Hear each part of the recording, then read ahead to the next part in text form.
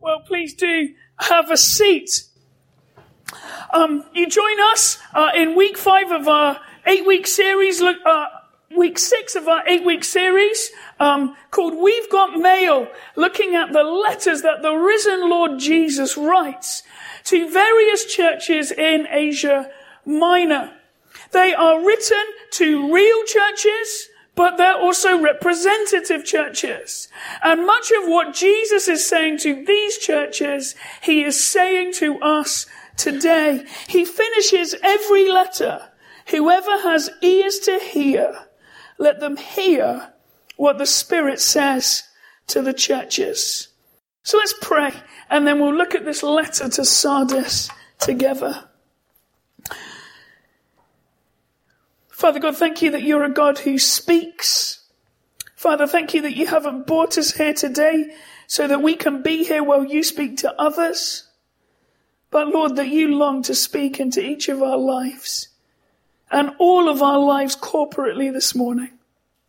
So Lord, we pray that you would give us ears to hear, that your Spirit would make this word alive, and that we would hear and act upon all that you tell us in this letter to your church in Sardis. Father, bless us and help us in Jesus' glorious name. Amen. I guess with the Olympics going on, one of my favorite stories is the story of the hare and the tortoise. I guess there's nobody in this room that doesn't know the story of the hare and the tortoise, but just in case you missed most of school, let me recap it for you. There is an arrogant, boastful hare. For the sake of our story, let's call him Usain. He is arrogant, he is prideful, and he loves to wax lyrical about his athletic prowess. It winds up all the animals until an exasperated, old, lethargic tortoise says, "Right, Usain, I'll give you a race." For the sake of our story, why don't we call the tortoise John? And so the day comes, they're on the line. The hare, sponsored by Puma with all the latest athletic gear. The tortoise wearing his dad's trainers that are 3 sizes too big. And the gun goes off. And Usain gets off to a great start. He builds a seemingly unassailable lead. It really does look like John the tortoise is going backwards while Usain goes over the horizon into the distance. Usain the hare finally finds himself so far ahead that he says, "I can stop and have a little sleep." And so next to the tree, Usain the hare curls himself up and starts to snore. Usain the hare sleeps deeply, but eventually he is roused by the sound of cheering. That's the one thing about hares, they have big ears and can hear well. So the hare thinks, well, I better get on my way, I better get going to see what all that commotion is. I'm surely going to win. John must still be just off the start line. And so he runs off confident of certain victory. But he turns. He enters the final straight and is absolutely distraught that John the tortoise is already in the winner's enclosure, standing on top of the podium with the gold medal. And the moral of the story is twofold. The first one, slow and steady wins the race in the case of the tortoise. But Usain the hare is a real warning about complacency. To think I've done enough, I can take my foot off the gas, I can take it easy, I can coast, I can have a little sleep, I've travelled far enough. The church in Sardis that we're going to read this letter to is very much a hare of a church. A church that seems to have started really well. A church that had so much going for it, a great reputation. But Jesus cuts through all the pomp and circumstance. He cuts right to the issue, and he says, you actually have the cancer of complacency. The cancer of complacency has crept in, and it is terminal if you don't do something about it. So if you've got a Bible near you, please let's turn to Revelation chapter 3 and verses 1 to 6. If you're not familiar with your Bible, then Revelation is at the very end. And so if you find the last book of the Bible, Revelation, and look for the big number 3 and the little number 1, and I'll read this for us. To the angel of the church in Sardis write, these are the words of him who holds the 7 spirits of God and the 7 stars. I know your deeds. You have a reputation of being alive, but you are dead. Wake up! Strengthen what remains and is about to die. For I have found your deeds unfinished in the sight of my God. Remember, therefore, what you have received and heard. Hold it fast and repent. But if you do not wake up, I will come like a thief against you, and you will not know at what time I will come to you. Yet you have a few people in Sardis who have not soiled their clothes. They will walk with me dressed in white, for they are worthy. The one who is victorious will, like them, be dressed in white. I will never blot out the name of that person from the book of life, but will acknowledge that name before my Father and his angels. Whoever has ears to hear, let them hear what the Spirit says to the churches. This is God's word to us this morning. And Sardis is an important city. It has a long and rich history. It is a real jewel of the ancient world. Successive empires treat Sardis with great esteem. It was the capital of the Lydian kingdom. It was a key trading city in the Persian Empire. And now at this time it was a seat of the proconsul of the Roman Empire. The city was also strategically perfect. It's in modern day Turkey. It overlooks a very flat and fertile river plain, the Hermus Valley, but it itself sits on this kind of rocky outcrop. That it is an elevated city about 450 meters up, surrounded on 3 sides by really sheer cliffs that is almost impossible to climb. And then going down onto the valley, there's a very steep incline how you get in and out of the city. It is a strategic stronghold. Think a bit like a whole city up on top of the hill where Edinburgh Castle sits. It looks over a flat plain. You can't get to it except up one way. It has massive walls. It is basically impenetrable. Think of Helm's Deep from Lord of the Rings. Sardis has this reputation of being the epitome of safety and security. Impregnable, impenetrable. And as well as being very secure, it is also ridiculously wealthy. Like Thyatira we looked at with Paul last week, it has great trading routes. It's at the intersection of 5 major roads. It does wonderful works with dyeing clothes, particularly dyeing them white. That Sardis textile industry is booming. You have a place of safety.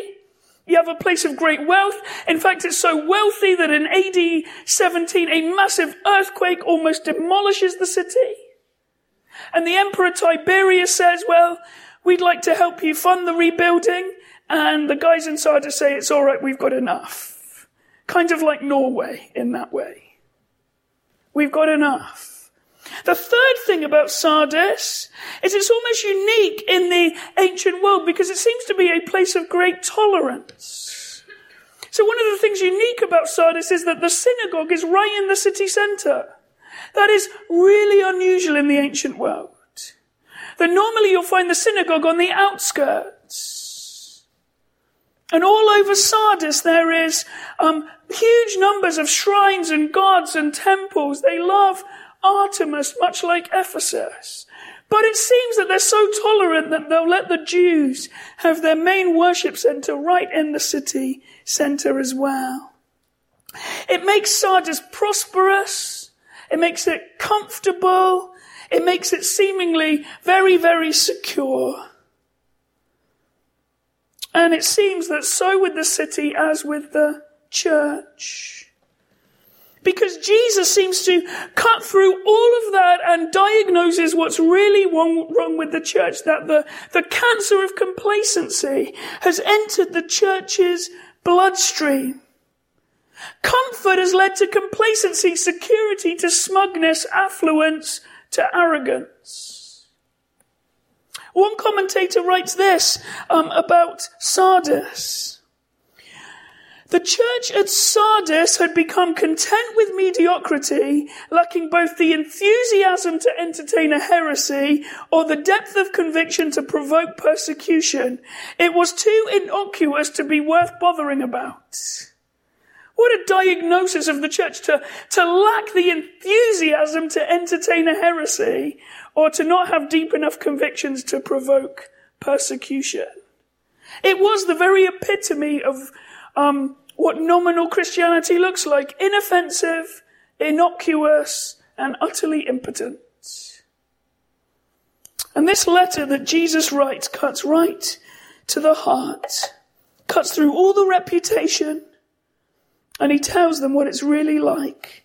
And it is a devastating letter. It's unique almost among all the letters because Jesus has very little commendation for them. All the other churches, Jesus has found something good to say about them. And yet he writes this, but he doesn't write it just to harm. He writes it to heal. It is in many ways like chemotherapy, that chemotherapy is very tough. My mother-in-law just finished her chemotherapy on Wednesday and it's nearly wiped her out. But it's not done just to hurt, but it's done to heal. And that's why Jesus writes this letter. And Jesus is the right one to write the letter, because look how he describes himself. These are the words of him who holds the sevenfold Spirit, the perfect Spirit of God. The one whose Spirit has gone out into the world and knows everything about the church. Who uncovers the mask and sees through the reputation. The one who holds the 7 stars, the 7 churches. And so Jesus is the perfect authority about what is good and what is bad about Sardis. And so let's get into it. And I want us to see 3 things. Jesus diagnoses a terrible problem.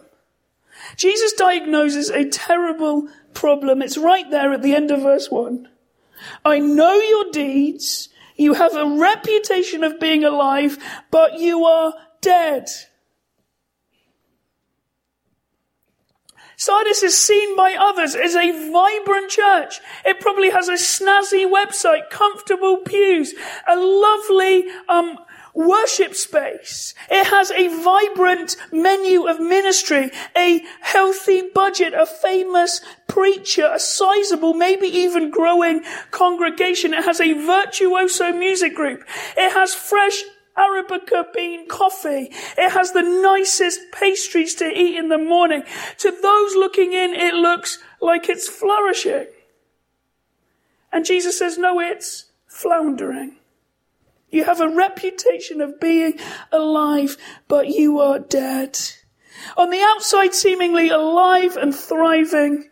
On the inside, dead and dying. Jesus cuts through the facade. He pulls back the curtain.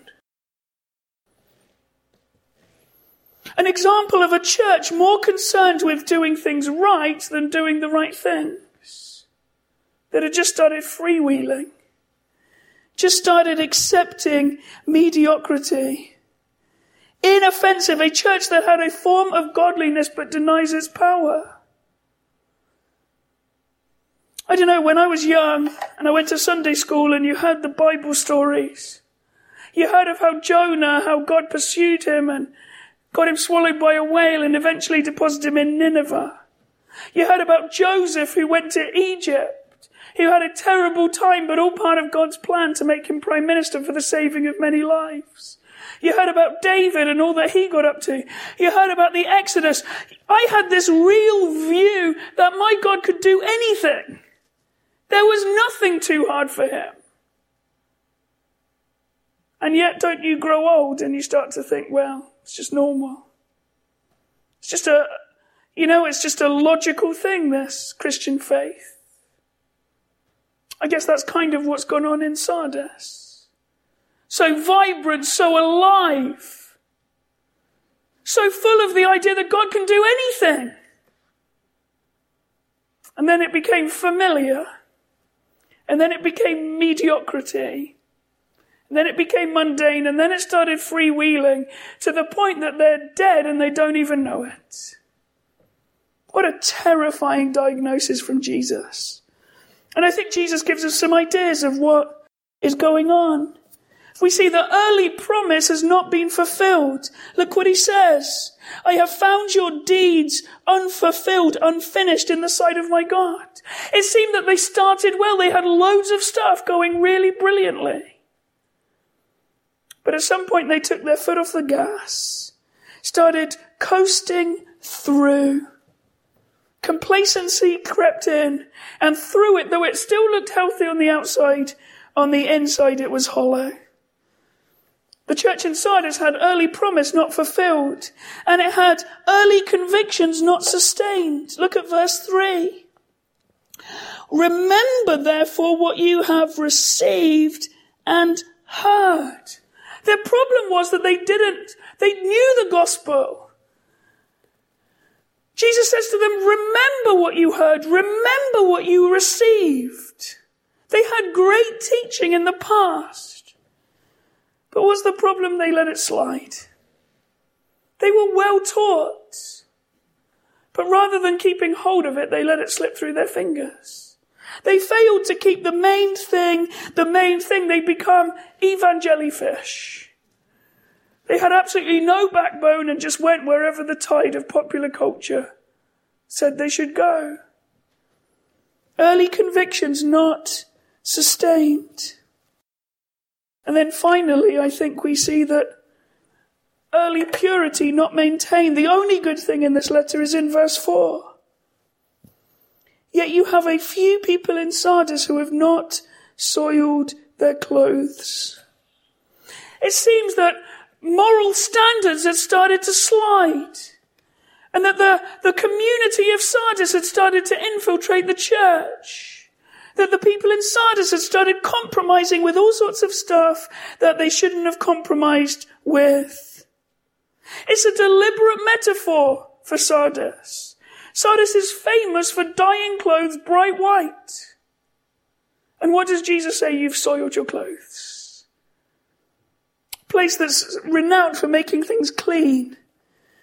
The people's moral fibre has ended in soiled clothes. I don't know if you saw a couple of years ago, but Microsoft launched an artificial intelligence bot to live on the web, to live in cyberspace and to learn lots of things. Everything it could from interacting with real people.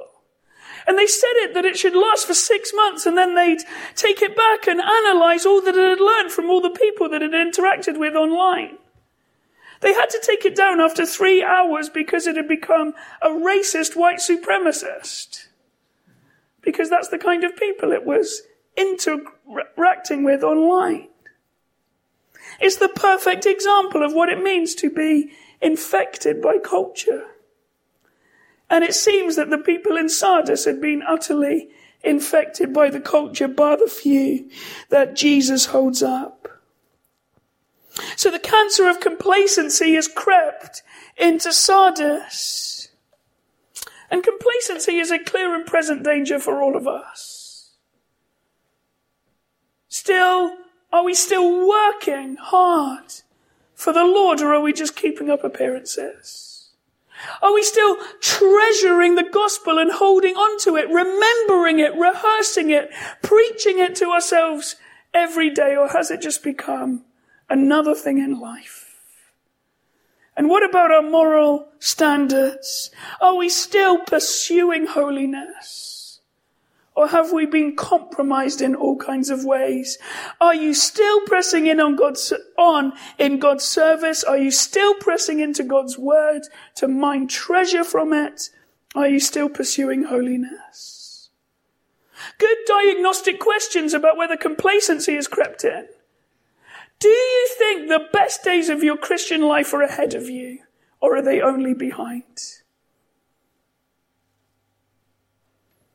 What are you still trusting God for? Are you still trusting God for something? Or has that dependency just slipped? What sins are you still fighting? Or have you just gone into a cohabiting relationship? What opportunities for outreach do you still have? Or have you totally even stopped looking for the opportunities to make much of Jesus? Proverbs 24 is a warning about complacency. A little sleep, a little slumber, a little folding of the arms, and poverty will come on you like a thief, and scarcity like an armed man. Sleeping, slumber, folding of the arms. That was the church in Sardis. And so what does Jesus do in response to this terrible problem? He writes an urgent prescription. He confronts their complacency and says, this is what you need to do about it, and you need to do it now because you're on the brink of death. 5 urgent commands. First one, wake up and watch out. It's right there in verse 2. Wake up and watch out. You've been dozing and drifting. The lights have been on, but there's been no one at home. The wheel's been turning, but the hamster's long since been dead. You need to wake up and watch out. This would resonate in Sardis, because although Sardis was seemingly impenetrable, it had in fact been conquered twice. Conquered in the 6th century by Cyrus, king of Persia, and conquered in the 2nd century by Antiochus. And why did they break in? Well, because all the guards were asleep. They managed to scale the cliff, and they just walked into the city and won because everybody was asleep. Because they didn't think they would be conquered. Such was the complacency in Sardis. And Jesus says to the church, you need to wake up and watch out. The second thing he says, you need to strengthen what remains and is about to die. Their spiritual muscles are going to atrophy to such a point that they will form necrosis and be cut off. Jesus says this is your last chance for rehab. Strengthen what remains. When I was on sabbatical a couple of years ago, I took up running. I hated it, but I kept it going. And then I came back and the winter came and the nights grew in and it got rainy and cold and I gave up running. I've just taken up running again and it is absolute agony. It's double agony. Not only do I remember how good I was before I gave up, but I also now remember how hard it was to get to that point in the first place. And so I have this battle going on in my mind. Jesus says, remember where you were, and you need to strengthen and get back to those days. Strengthen what remains and is about to die. They're about to be atrophied to death unless they get off the sofa and do something. He says, remember, get back to the basics, put them back together, verse 3. You had good teaching, you received it, you acted upon it. Get back to those days. Remember the fundamentals. The gospel, not just the way in, but the way on. You never graduate the gospel. Next, middle of verse 3, hold it fast. Once you've remembered it, don't let it slip through your fingers again. Remember. Don't go back into a stupor. Cling on. Guard the truth. Whenever I go to the airport, I check for my passport every 2 minutes. Are you like that? You know, you're under your bag. There's my passport. Good. Oh, what's my passport there? Let me check again. I think I stand more chance of losing my passport looking for my passport than I do if I just left it where it was in the first place. Jesus is saying to them, you need to treat the gospel like John treats his passport. You need to look at it all the time. You need to keep checking yourself. Don't graduate the gospel. Hold it fast. Treat it as precious. Don't become complacent. And then he says you need to repent. It's not just about waking up and strengthening and remembering and holding on. It's about doing things differently now. Having a change of mind leading to a change of direction.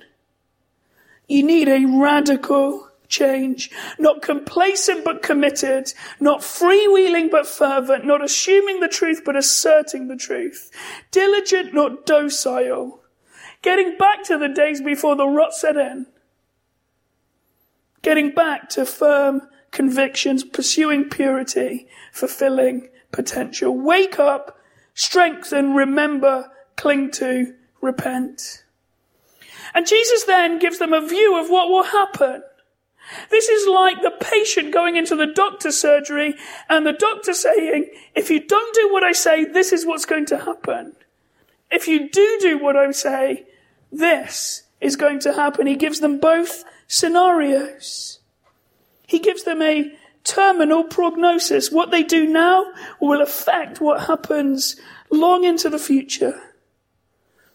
The first thing he says, end of verse 3, if you do not wake up, I will come like a thief against you, and you will not know at what time I will come to you. Jesus himself says, I'll come against you. This is not Jesus' second coming. This is Jesus coming in temporal judgment against this church. It's very akin to what he says to Ephesus, that if you don't repent, I'll come and take your lampstand away. Your church will cease to be a church. I bought a Marin mountain bike to cycle to work. And I didn't really like it. It's uphill from the minute I left my house, but I was committed to it. I bought Lycra and a helmet and everything like that. I did it for 3 weeks.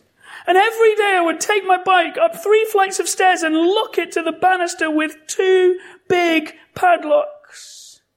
And one Friday, 3 weeks in, I came out my house, Lycra from head to toe, helmet on, a luminous jacket, and my bike was gone. Stolen. Let me tell you, if the thieves had dropped a note through the door saying, Dear John, we're going to come tonight to steal your mountain bike, they would not have got the mountain bike. They would have got something totally different entirely that would have involved falling down 3 flights of stairs. The thing about the thief is you don't know when he's coming. And so the church in Sardis needs to act now because the space for grace and change is running out. The room for repentance is shrinking all the time. And Jesus says, if you don't do what I say, it's all going to be over. I'll come against you like a thief. And your church will cease to be in existence. Serious. They're not just close to death, they'll be dead.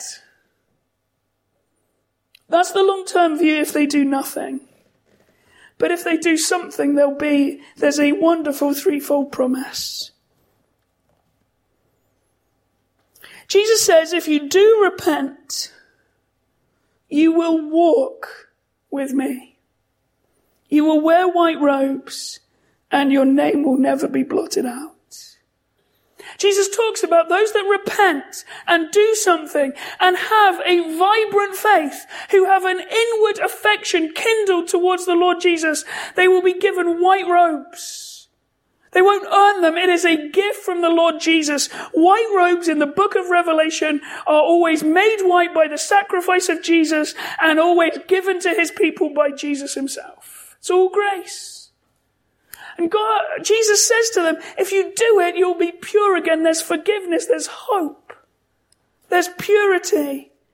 There's a second and a third and a fourth chance. There'll be purity. No need to be full of remorse and guilt. A fresh start. And then he says they'll walk with him. Middle of verse 4, they will walk with me. The idea of walking in the Bible is this idea of intimacy. This idea of being an intimate relationship. It doesn't say they will go on a walk with me. It says they will walk with me. It's a continuous presence. That if you do repent, you will be in an intimate relationship with the Lord Jesus forever.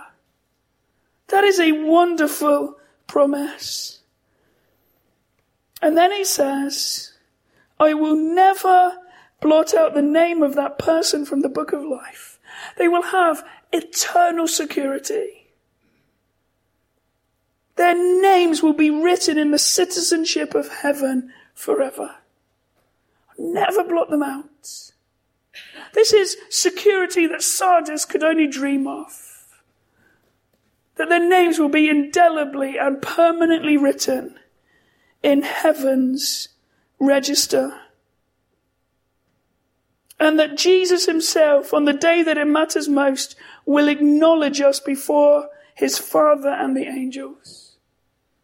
The acknowledgement, the acceptance, the welcome into eternal life.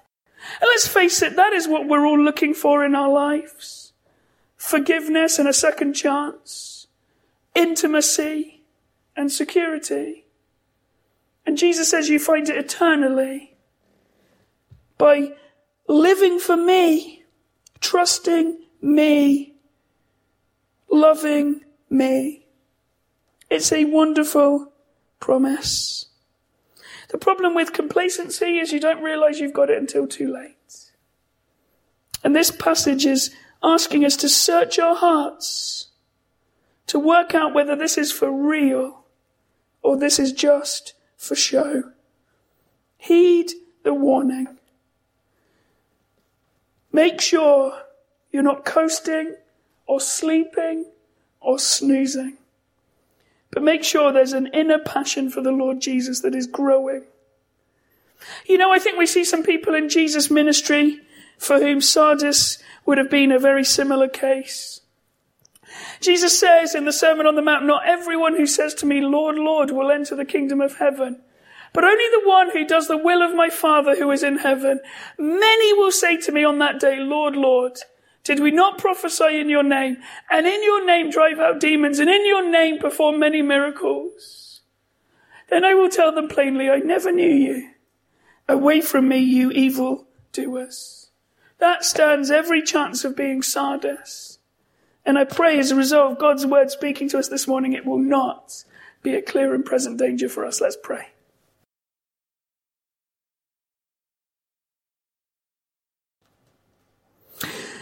Father God, we pray that you would work in our lives.